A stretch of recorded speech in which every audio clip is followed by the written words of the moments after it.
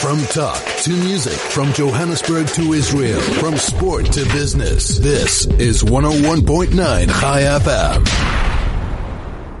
You're listening to 101.9 Chai FM, chaifm.com. This is the New Blue Review. I'm Benji Shulman. Welcome to the show. Good to be with you once again on the program with the best Jewish current affairs radio stroke podcast stroke people having to listen to my voice thing that there is out there. Nice to be with you once again, bringing you all the different aspects that we have covering in the Jewish world at the moment. And we decided this week that we would go right to the heart of the beast, so to speak. We live in a world of alternative views, sometimes alternative facts and fake news, and a crazy, insane media environment. So to try and help us navigate what that means and what it means from a Jewish perspective, we brought into studio Yaffa Fredrick. She's from CNN. She's part of the international producing edition, working on both the website and some of the TV aspects. And if you're a regular listener to the show, you will definitely have heard her giving her opinion on the U.S. electoral cycle, which I think, thankfully, we can now say is well behind us. Yaffa, welcome to the show. Good to be with you on the New Blue Review. Thank you for having me back. Yeah, 2 years you've been coming on telling us about the election, and now suddenly we have a State of the Union address. What did you think of that? People saying that actually the Donald is starting to look less like a duck. I believe the term that one CNN commentator used was he's starting to actually look presidential. Tuesday night was a much more refined speech rather than invoking fear and danger and threat, both internal and external. He actually had much more of a message of unity, which is somewhat unusual for him, but it certainly put more people at ease. According to early polls that we did, 78% of Americans actually liked the speech, which is a higher approval rating than Trump has gotten for any other action that he has taken by both parties. And so I'm not going to say it marks the beginning of a new era, but it certainly indicates that he might be learning a few things in his first 5 weeks in office and starting to apply some of those lessons, at least to his rhetoric, if not his action. There continues to be a kind of perpetual state of drama that surrounds his administration. Does anyone even believe polls anymore? You know, it's funny. I think after the election, and I say this working for one of the big pollsters, there were a lot of questions about the viability of a lot of these polls, but there is some credence to be given to them. There's a difference in predicting electoral outcomes and assessing opinions after the fact. And so I think that, you know, assessing how an audience viewed a State of the Union address is actually a much more accurate poll. People are working with a complete set of data at that point. And there's less of a fear of a bias. With Trump, I mean, Trump was such a divisive candidate that a lot of people, and I had said this very early on, I thought there were a lot of Trump supporters that were afraid to admit that they were Trump supporters, that thought that they would be associated with racism or misogyny or bigotry. And really they were just, you know, like finance folk who wanted to take home a few more dollars. And so they weren't necessarily honest at the polls. When we look at some of the polling data after the election, you see that in the suburbs right outside of major cities like Philadelphia or Detroit or Milwaukee, in these three kind of critical swing states of Pennsylvania, Michigan, and Wisconsin, these suburbs had gone for Obama twice and suddenly went for Trump. And these weren't poor, uneducated white folk. These were actually often quite wealthy suburban white folk who saw, I would argue, an economic opportunity to be made under a president who was going to deregulate the market system and has already started to do so. So I don't think the polls have no validity, but I do think that we have to try to understand who we're studying and what some of their internal biases might be in responding. And the media industry itself has had to do a little bit of introspection in the last a couple months, even the last year, given what's been going on in the international politics. CNN particularly has come under quite a lot of abuse from President Trump for being a fake news site or whatever he particularly feels on the day. Yeah. But fake news itself is becoming quite a serious threat to just the general media discourse out there. Totally. It's actually, I would say it's one of the things that keeps me up at night, somewhere between like antibiotic resistance and cyber warfare. And it's because in an age where you cannot distinguish fact from fiction, people begin to make decisions often based on those fictions. Facebook is probably the biggest aggressor on this front, and it took until after the U.S. election for Mark Zuckerberg to finally admit that fake news had proliferated on his site and had grossly influenced the outcomes. And, certainly Trump loves to call CNN fake news. Probably once a week he tweets it, if not more. I will say, most CNN commentators endeavor to be their most objective selves. And certainly the reporters, obviously the reporters are different from the commentators. The commentators are paid to have opinions. The reporters are paid to not have them. I think the reporters do their due diligence. I mean, Trump is questioning the way journalists do journalism. So, for example, one of his big issues is that journalists often use unnamed sources. And he says that they should be named. I mean, this is one of the fundamentals of good journalism is you need to protect your sources, and your sources come first. And there's a certain integrity that's attached to the institutions that produce that news. And so you learn to respect it even if the sources aren't named. So in the most recent example that we're seeing playing out, there's a lot of there are leaks coming out of the intelligence community. I mean, that's a fact. Is it more than previous administrations? Possibly more. But does that mean that you name every CIA, FBI operative that has leaked any information? Absolutely not. And the idea that Trump expects that to happen is kind of asinine to me. So it's a danger. It's a danger. And when he discredits CNN or he discredits the New York Times, which he likes to refer to as the failing New York Times, it's deeply problematic because many Americans believe him. I mean, it's with 25 million Twitter followers, when he says something, people listen. I thought there was a great response to him by, I think it was Reddit who put out the dossier on the Russian stuff, and he said that they are a failing news site. BuzzFeed did that. But it was a BuzzFeed, that's right, not Reddit. So BuzzFeed retweeted. He called it a failing piece of garbage. That's correct. Pile of trash. Pile of trash. And so they responded. They tweeted back. They'd just like to point out that in fact they're a succeeding pile of garbage. They are a very successful pile of garbage. In fact, well, mostly just a pile of cat memes, to be perfectly honest. Well, so Ben Smith, who is the news editor, the head of all editorial content at BuzzFeed, actually changed his Twitter bio right afterwards to like editor-in-chief of pile of trash. So they kind of owned it. It was a badge of honor, which is kind of how I feel too whenever Trump calls CNN fake news. It's like it's a badge of shame that I wear with honor. What's interesting though is that not all of the fake news that seems to have come out during the period was necessarily malicious or propagandist. A very interesting article I read somewhere, which I hope was not on a fake news site, was about a small town in Macedonia where a bunch of teenagers had figured out that if they shared Trump stories on websites that they had bought with cheap domains, that they could make a lot of money.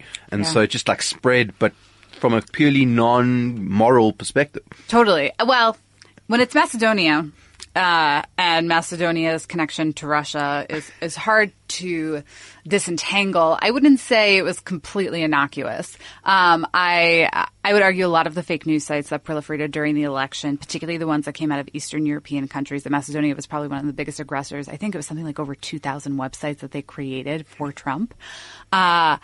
It was not all innocent. And I'm sure that these young individuals who created the sites got paid handsomely. I would not be surprised if they got paid handsomely by powers outside of Macedonia.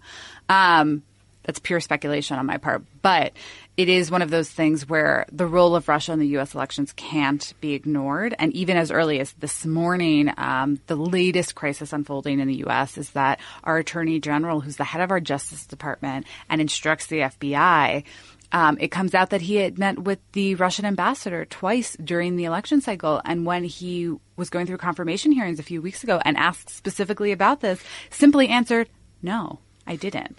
And it's like, well, you did. And and he argues now that it was when he was a part of the Armed Services Committee as a senator. But notably, no one else on the Armed Services Committee has come out and said, we met the Russian ambassador. So why was it just just Sessions. And what did he talk about with that Russian ambassador? He claims to have no recollection of the conversation, which is convenient but problematic. A little bit of Manchurian candidate vibes running through the administration. Certainly is quite interesting to watch that go on. Already taken out a senior member of the administration. So it might be one of those stories that follows this particular administration as it goes through. Yeah, I think with the National Security Advisor, Michael Flynn's resignation 2 weeks ago now, and just, I mean, the allegations of the Russian involvement in the election will continue to dog the Trump administration. It'll be interesting to see if a special prosecutor is appointed at a certain point to fully investigate this. Obviously, the Democrats are pushing for this, but even certain Republicans like John McCain and Lindsey Graham, who have been pretty vocal against Trump and against Russia, are kind of on board to pursue this. You know, to be frank, even Mitch McConnell, who's the Senate Majority Leader, has said that, like, he thinks there's grounds to investigate the role of Russia.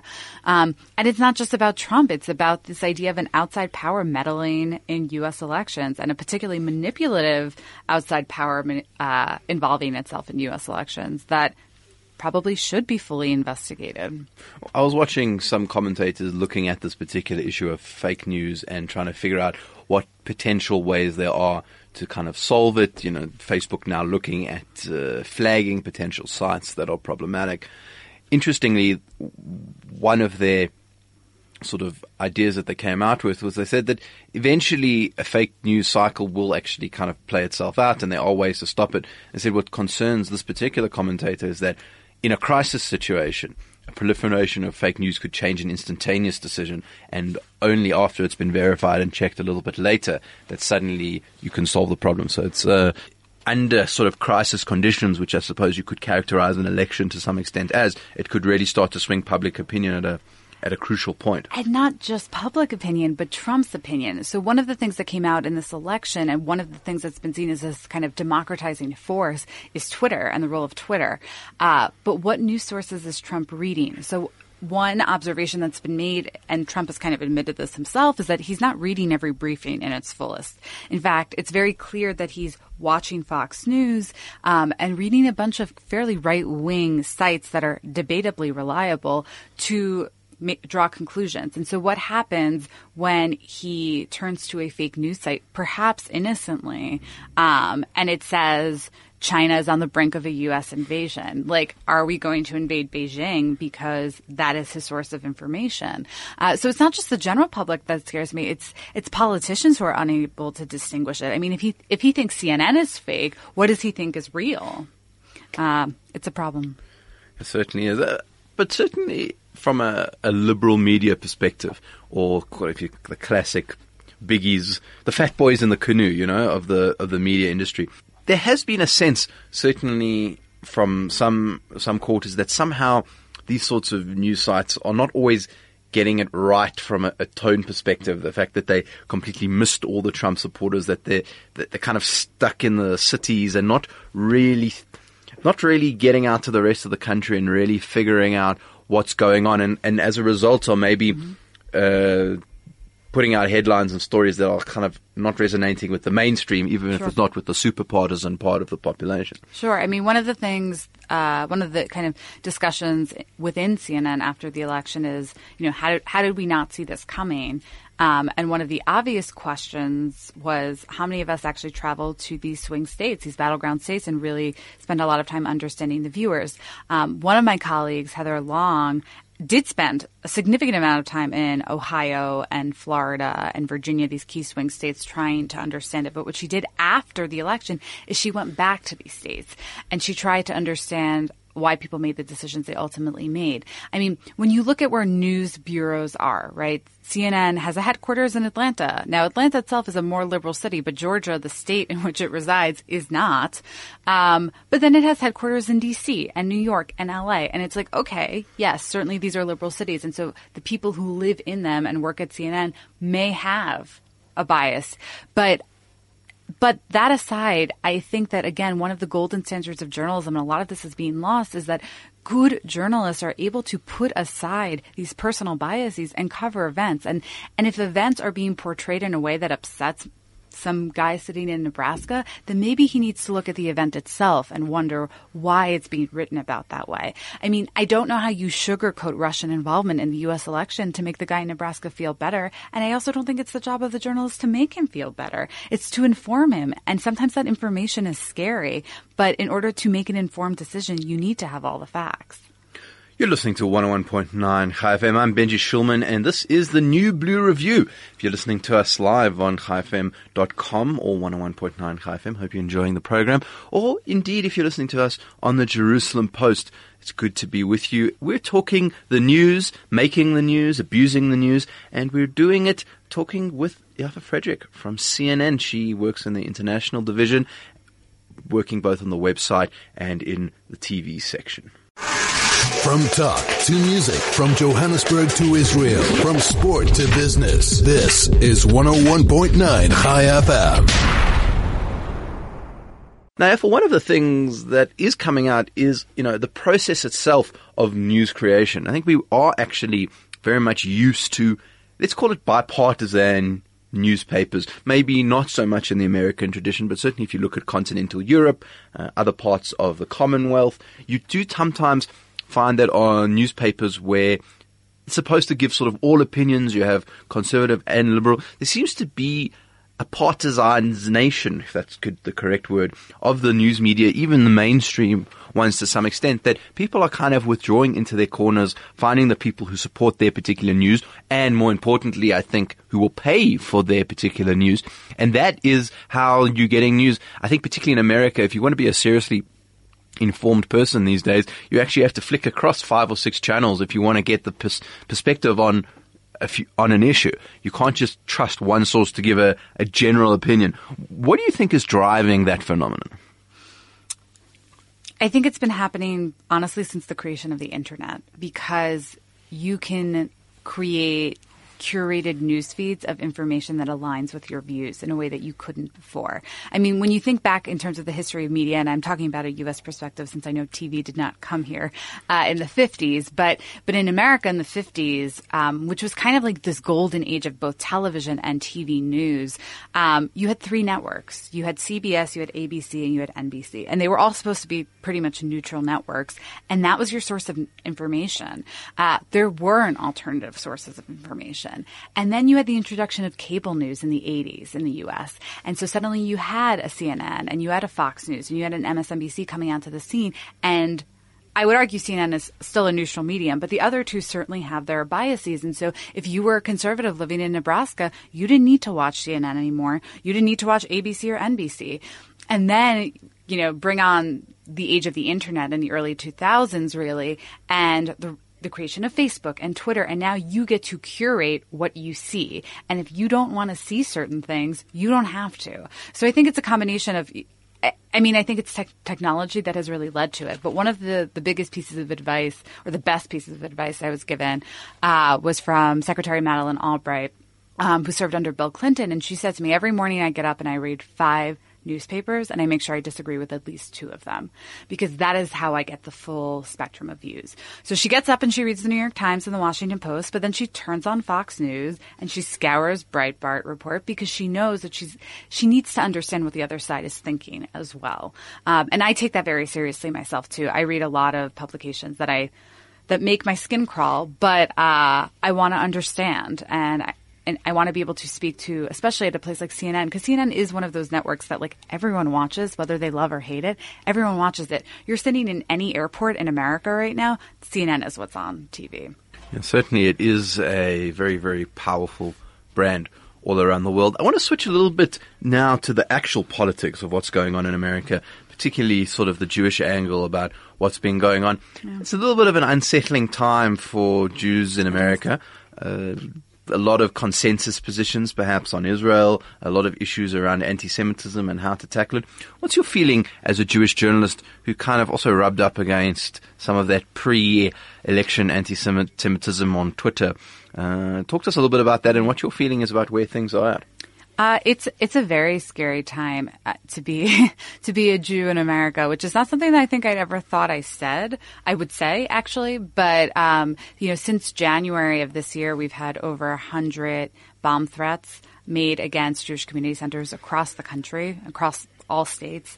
We've had Jewish cemeteries desecrated in Philadelphia and in St. Louis. And, one of the big criticisms lobbied against Trump is that it took until 4 of these major incidents had happened before he came out and acknowledged that anti-Semitism is a problem and he condemns it and there's no space for hate. It took until after the vandalism of a Jewish cemetery, which is just kind of this like classic anti-Semitic act throughout our history, for Mike Pence to fly down to St. Louis as the vice president and make a statement and help with the cleanup process. And, and this idea of kids being evacuated from schools on a day-to-day basis because some white supremacist feels empowered. Certainly I've experienced this on a personal level. As a woman on Twitter, I'm often the subject of certain degrees of bigoted misogyny. But as a Jew on Twitter, it's taken to a different level. And so, whether people – I love, Adolf Hitler loves to send me messages. But I think right after the election was the first time I realized that this was more than just a fear in a social media universe. It was there was some credence to it because, I got a death threat that allowed 2 New York Police Department officers to come greet me at my door and tell me, like, there are 2 white supremacists that kind of want to kill you, and we don't know the full details, but do you want a security detail? I mean, it's not something I ever thought I would experience in America, and certainly not in this day and age, living in a very progressive and liberal city like I do. So it's a scary time. That said, the one thing that gives me hope is I've seen the civil society groups activated in a way I've never seen before. Starting kind of with the Women's March and marching forward, whether it's the American Civil Liberties Union or Planned Parenthood, everyone is stepping up to the plate. They're getting more donations than they ever did before. I think one of the stats that I found mind-boggling, right after Trump put in place his immigration ban a couple of weeks ago, the American Civil Liberties Union, which defends a lot of these individuals, they raise about $20 million a year in donations. They raised $290 million in that weekend. So there's an activated civil society that is also not going to tolerate all this bigotry. Now, a lot of the focus from what you've kind of spoken about in the last few minutes has been on the right wing of American politics, which has kind of emerged since Trump. But what a lot of people are saying is that the Jewish community is kind of being squeezed because on the one side you have these sorts of crazy classic right-wing bigots, but on the other hand, you've got the emergence on the campuses, BDS becoming something of an issue in the States, left-wing groups, people very concerned about the drift of the Democratic Party, for example. A lot of debate made around Keith Ellison and people who you think wouldn't actually argue about certain positions, arguing, which I thought, and it's happening on the right and the left. So the fact that you can, for example, have an argument on Breitbart between Ben Shapiro and I can't remember who was having an argument about Steve Bannon and his anti-Semitic views and if he is anti-Semitic or not, and the right not being able to agree with that, and Alan Dershowitz and Chuck Schumer not being able to agree on whether Keith Ellison is anti-Israel or not, shows that there doesn't seem to be a consensus position on either side of the aisle about what constitutes Jewish best interest in America at the moment. So I'm going to disagree with that a little bit. I think a lot of the allegations made against the left are unsubstantiated, to be frank. I speak from personal experience here, but my experience with overt anti-Semitism has come exclusively from white supremacists based in the South who often wave Confederate flags. And I have met with the Southern Poverty Law Center. I've met with the American Civil Liberties Union. I've met with the Anti-Defamation League. And one of the things that we've looked at is the emergence of these white supremacist groups across the U.S. They have always been there, but they are emboldened in ways we cannot imagine and in ways that certainly keep me up at night, too. The growth of these groups and the growth in activity and in violent activity is shocking. When people talk to me about the left, I often say, like, how many violent acts, how many death threats are you pointing to when you make these comments? Everything is an allegation, and this is where I say facts are important. Like, show me the evidence. Keith Ellison, I think he gets, frankly, unfairly maligned about this too. I mean, he is a Black man from Minnesota who grew up Christian, converted to Islam, and in his youth, like many of us, has written positive statements about people we probably don't think so highly of today. I know I have a few people I could say that about. Does that make him the Jewish version of the Antichrist? I don't think so. But notably, he did not become the new DNC chairman. So obviously some people had some reservations. And so at the end of the day, Democrats said, we're going to go with someone who doesn't have this kind of controversy, who we think represents the best interests of everyone. And I think Tom Perez, as the new DNC chair, has the ability to do that. But it does bother me when these allegations get thrown out against the left. And I don't say that just because I, have my own personal views. I think that there's a difference between threatening someone's life and arguing about the boundaries of the state of Israel. But surely you would agree that maybe the right wing is more,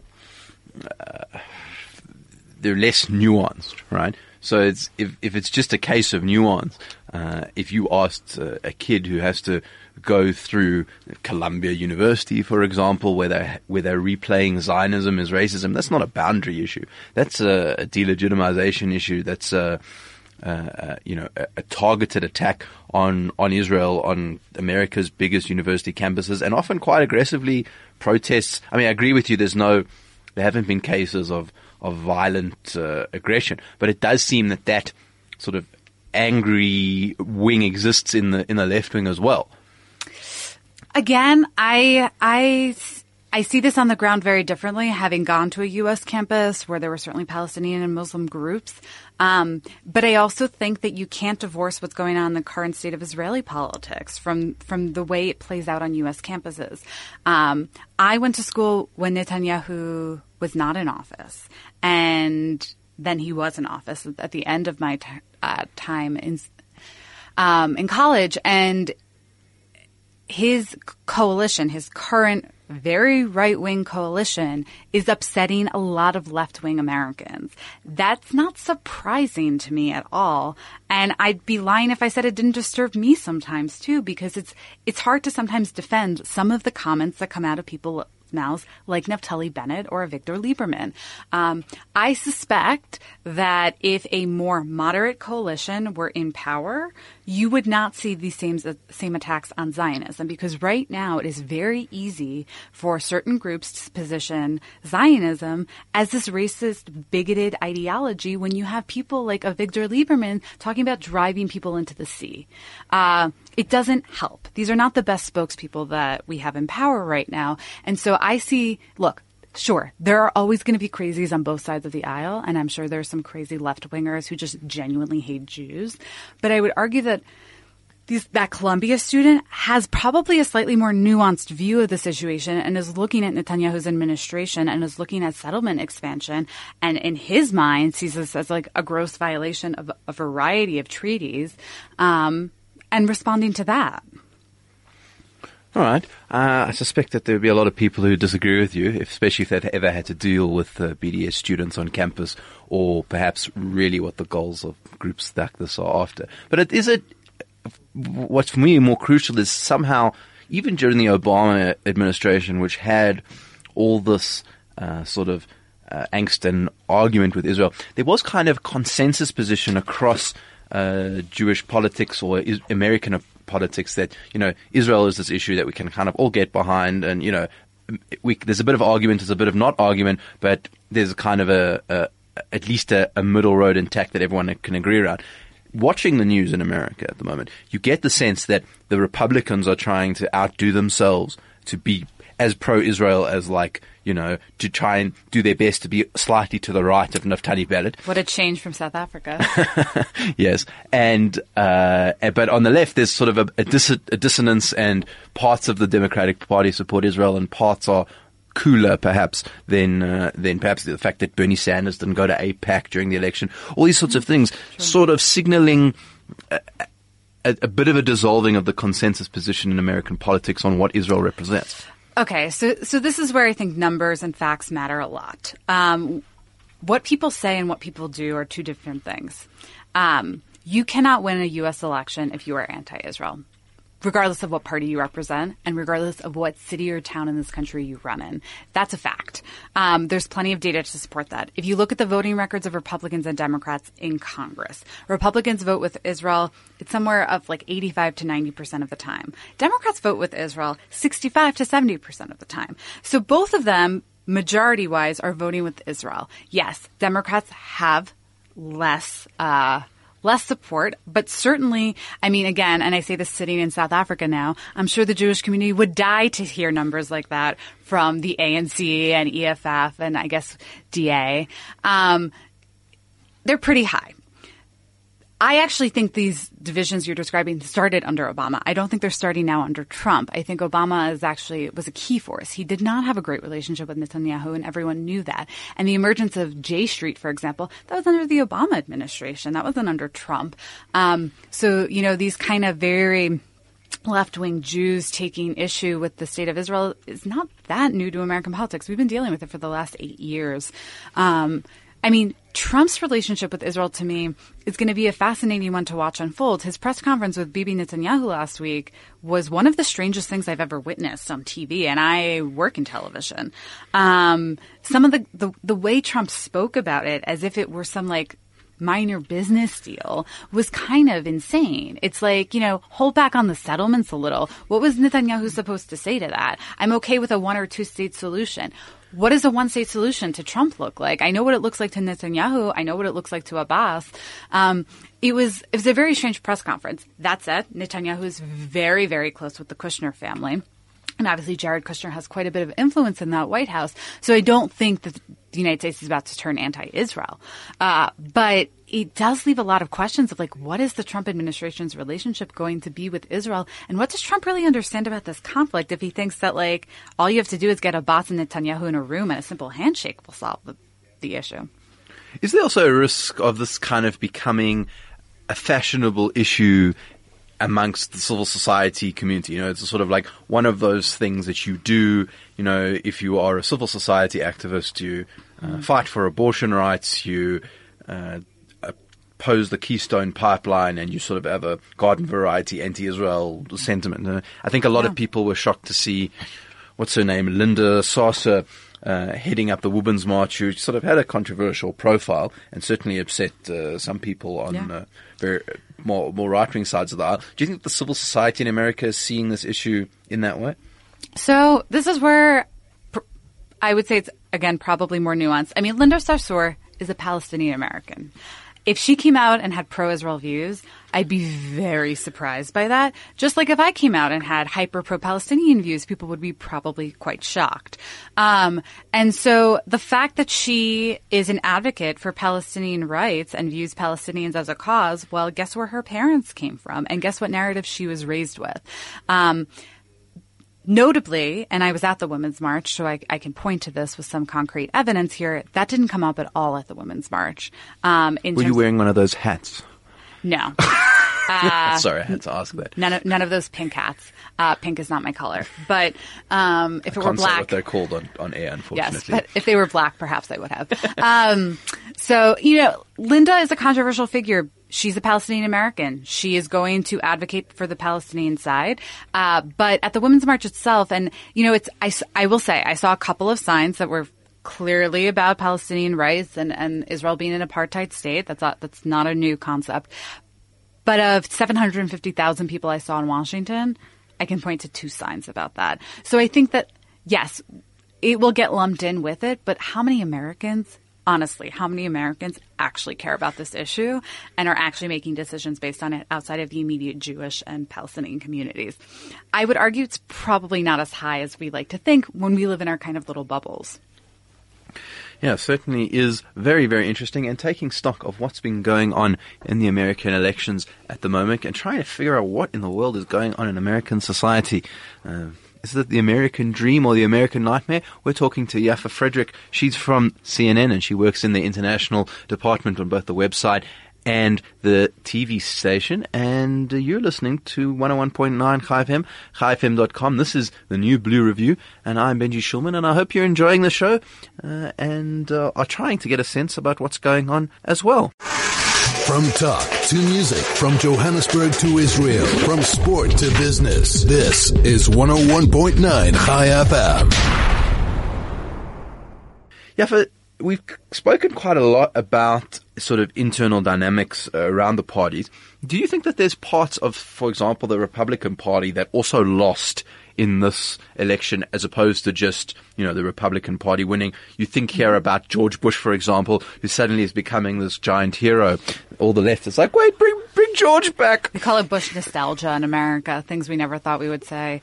I think the establishment lost. I mean, Trump was an anti-establishment candidate. He was very much of that kind of Tea Party division, which emerged when Obama was first elected in 2008. You had this kind of Tea Party coalition that was super anti-Obama and wanted to really downsize the size of government and had a much more isolationist approach to foreign policy. And Trump very much comes out of that vein. He was the anti-establishment candidate. And, when the kind of famous and gross incident, which I won't describe in detail on radio, but when it came out that he had made those comments on the bus about grabbing women inappropriately, it was like 50 establishment Republicans came out and unendorsed him. And then notably on Election Day, they all ate their words and were like, we all have to work together now. But I think it was the establishment that got punished because the establishment stopped representing all of their constituents and started just representing the wealthy few. And Trump came out there with a very simple and clear message that he would be a president for everyone, and particularly for those disenfranchised white-collar workers in Michigan, Wisconsin, who had watched their jobs disappear, not just overseas, but to machines that could now do them and were 50 years old and didn't have any job skills for the 21st century. Trump spoke directly to those people in a way that the establishment Republicans have kind of been ignoring. So I do think that they lost. That said, they have the majority of both houses. They have the presidency, and they're certainly trying to work with Trump. But you can already see some of those tensions. Yes, absolutely. And what about on the Dem side? I mean, there was a sense before the election that after this debacle with this leader Trump that the Republicans would have to pick up the pieces and start again. But in the end, it was the Democrats who sort of had to begin again. And although we have, as you said, Tom Perez and Ellison kind of head of the DNC, no one really emerging as kind of the person who's going to now lead the pack. Yeah, I mean, I think there are some early contenders. So I think Elizabeth Warren and Cory Booker are putting their names out there. One of the things you have to know about U.S. politics is if you want to know who's going to run it in the next election, you have to see who's sitting on the Foreign Service committees in the Senate, because everyone will have domestic experience. That's the easy part. But having the foreign policy experience requires sitting on the right committees. And so notably, Warren and Booker have moved into certain committees. And Warren was probably the most vocal senator against him consistently throughout the campaign. She's also a unique woman because she represents both the Bernie side of politics, but can appeal to the Hillary moderates. And so she could potentially be a unifying force. She would be 71. So, I mean, Trump is 70 now, but she's someone who I think could be a contender. But I agree with you. I mean, the Democratic Party has a lot of soul searching to do. They need to figure out who they represent and how they best pivot. They have lost those blue-collar workers. I misspoke when I called them white-collar workers in the last question. They've lost those blue-collar workers in the Midwest. These were people who were solidly Democrat for the last 30 years, and now they've pivoted because they don't feel like the Democrats are catering to them. So they have to figure out how to either bring those people back in or make sure that the rest of America starts having lots and lots of babies, because the numbers are not quite in their favor. And I mean, the one thing again about U.S. politics, which is always so confusing to outsiders, is the way the electoral system works. Hillary won the popular vote, but somehow didn't become president. And so there's this numbers game you have to play in the states. One of the commentators that I work with said to me after the election, it's like, if you really want to sway the next election as a liberal, go move to a swing state, because that's how you actually have impact. If you stay living in New York, you're not going to change the outcome in Michigan at all. Now, frankly, you probably couldn't pay me to move to Michigan, but I get it.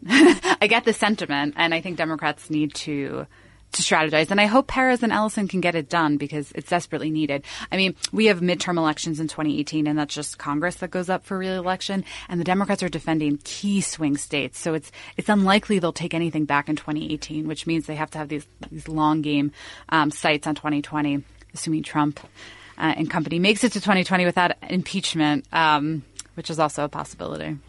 It certainly is interesting, and also the fact that the Republicans seem to have done a really good job of getting the, not grassroots, but like local organizations going. The Democrats seem to have a good get out the vote strategy and, on the election day, but the issues with gerrymandering of districts that sort of exclude chunks of the population by way of how the vote is apportioned out is going to be a real challenge, because basically the Democrats have to get many more votes for what should, on a basic basis, be places that would be supporting them. Totally. I mean, one of the most brilliant Republican strategies in 2008, when they lost the White House and they lost both houses in Congress, was local elections. If you can win state legislatures, and that's where the gerrymandering happens, they're the ones who are redrawing all the district lines, you can impact the elections for years to come. And so that became the strategy in 2008. We can't necessarily win on the national level now, but if we can start to win on the state and local level, we can do that. And interestingly enough, Obama now, the question is, what does Obama do when he leaves the White House? He's starting a foundation that is very much focused on this issue of getting Democrats back in on the local level and this civic engagement, which is him going back to his roots, because that's what he started as, a community organizer. And I think that Obama, who still has a lot of sway within the Democratic Party, is going to be a key influencer in helping the DNC really start to focus on the local level, because it's going to take a long time to undo gerrymandering.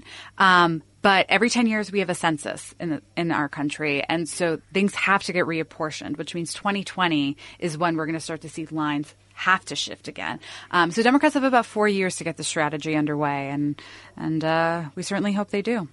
What do you think people are going to view Obama's legacy as? It's very interesting. Already there's, I think, a movie about him, and he has to kind of now set up his presidential library and his foundation. Where do you think he goes now, and how do you think people are going to see him? It's an interesting question to ask someone like me, because, again, I live in my own kind of liberal media bubble where he is beloved in a lot of ways. And if you go into Nebraska, you will hear a very different answer to this question. I suspect that he will be viewed favorably more in terms of domestic policy than foreign policy. One thing that I saw liberals and conservatives agree on during his administration is that Obama didn't have a lot of foreign policy experience when he got into the White House, and some of the decisions he made reflected a lack of experience. What does that say about Trump's decision-making? Not a lot of great things, but the way Syria was dealt with, or frankly not dealt with, upset people on both sides. However, Obamacare, as controversial as it was, and as much as Republicans want to dismantle it, one of the amazing things that I've been watching in the U.S. is these town halls around Obamacare, where these Republicans are getting killed by their constituents who are like, you're going to take away our health care and you don't have an alternative in place. We're going to drop dead. And so people are seeing it they're seeing less of the Obama and Obamacare and more of the care in it. So I suspect that he will go down favorably. Look, at the end of the day, he's the first African-American president we've had. He breaks records. He was one of the youngest presidents we had. Publishing houses were bidding on his memoirs, and it went up to $60 million, the bidding wars over his. So he's beloved. There's kind of a celebrity or cult status around him. Does that spread across the entire country? No, but on a global level. And I think that this is probably more important than just how Americans view him, but how the world views him. I think he will go down as a thoughtful and dignified leader who maybe didn't always make the best decision in every situation, but certainly didn't start unnecessary wars, which his predecessor was certainly accused of. And one of the big fears that liberals have with Trump is he'll start a nuclear war on Twitter accidentally. Certainly looks to be quite an interesting fact that Twitter will be dealing with. I can't see George Bush on Twitter. It just couldn't make it. Can you imagine George Bush and like Hussein touring? Well, one of the best memes that came out of the presidential inauguration a couple months ago, it started pouring rain in the middle of the inauguration, and George W. Bush had to put on this poncho, and he was struggling. Boy, was he struggling to figure out how to put on this poncho. And then he finally gets it on, and he has this like sense of satisfaction on his face, and it was the most adorable thing. And again, I never thought I would say Bush and adorable in the same sentence, but I am. And one of the other things Bush has taken to since he left office is painting. And some of his paintings have been released to the public. And I will say, like, he's certainly better than I am. But he's gotten better with time. And so the joke is we can't wait to see how he depicts both Obama and Trump in his future paintings on his ranch in Texas. Yeah, that will be certainly quite interesting, and no doubt on his Instagram account. Lastly, I mean, basically, all the identity politics, all the issues, all the foreign policy, it still comes down to the Clintonian formula in American politics that it's the economy, stupid, right? And that's where Trump has really actually poked the bear, calling for protectionism, calling for withdrawing from our TPP, trying to make unilateral trade bilateral trade agreements as opposed to these huge multilateral ones. Whether we'll renegotiate NAFTA in the next 4 years is highly likely. No, I mean, I give credit where credit is due. Trump did an excellent job of having a clear and very simple message. And making America great again started with making all of these disenfranchised white guys feel like they had a future in this country, feel like they had the means to provide for themselves and for their families. He spoke directly to them. One of the best strategies, and I've actually seen Malema use this strategy here, is rather than go to the major city in the country and have a big rally, go to the town kilometers away from the major city where there's 1,200 people and speak to them. And Trump's campaign, he didn't go to Philadelphia. He went to some suburb an hour and a half outside of Philadelphia. It's not even called a suburb at the time. It's an exurb. And he spoke directly to those people. And it was very effective. He took it to the people. He didn't stay in the cities. Clinton was much more city-focused. Yeah, certainly. I think the economics will be very interesting to watch, especially because America has all these financial issues and debt issues and GDP issues that they have to face. So we have bigger growth than South Africa does. Yaffa Fredrick, thank you so much for coming on the show. Really good to be with you. And if people want to find you, where can they find out more of your views and opinions? So as a producer, I have none of my own, but you can find me at cnn.com/opinions. All right, well, there you go. Yaffa Fredrick from CNN. Thanks so much for being with us on the New Blue Review. Thank you for having me. Brings us to the end of the show for today. Thank you so much for listening. Enlightening as always. I hope that you find our guests. If you disagree, and I suspect you might with this particular podcast, you can threaten us, send us your Twitter trolls, email us on benji@chai.co.za, or you can find us on Twitter at Chai FM or at Benji Shulman. We'll be happy to take all forms of abuse and criticism as they might. Thank you to everyone for helping put the show together. Thank you to Vuzi, who has been pushing all the big red buttons on the show today, and indeed to the whole station. And we'll speak to you next week on the New Blue Review.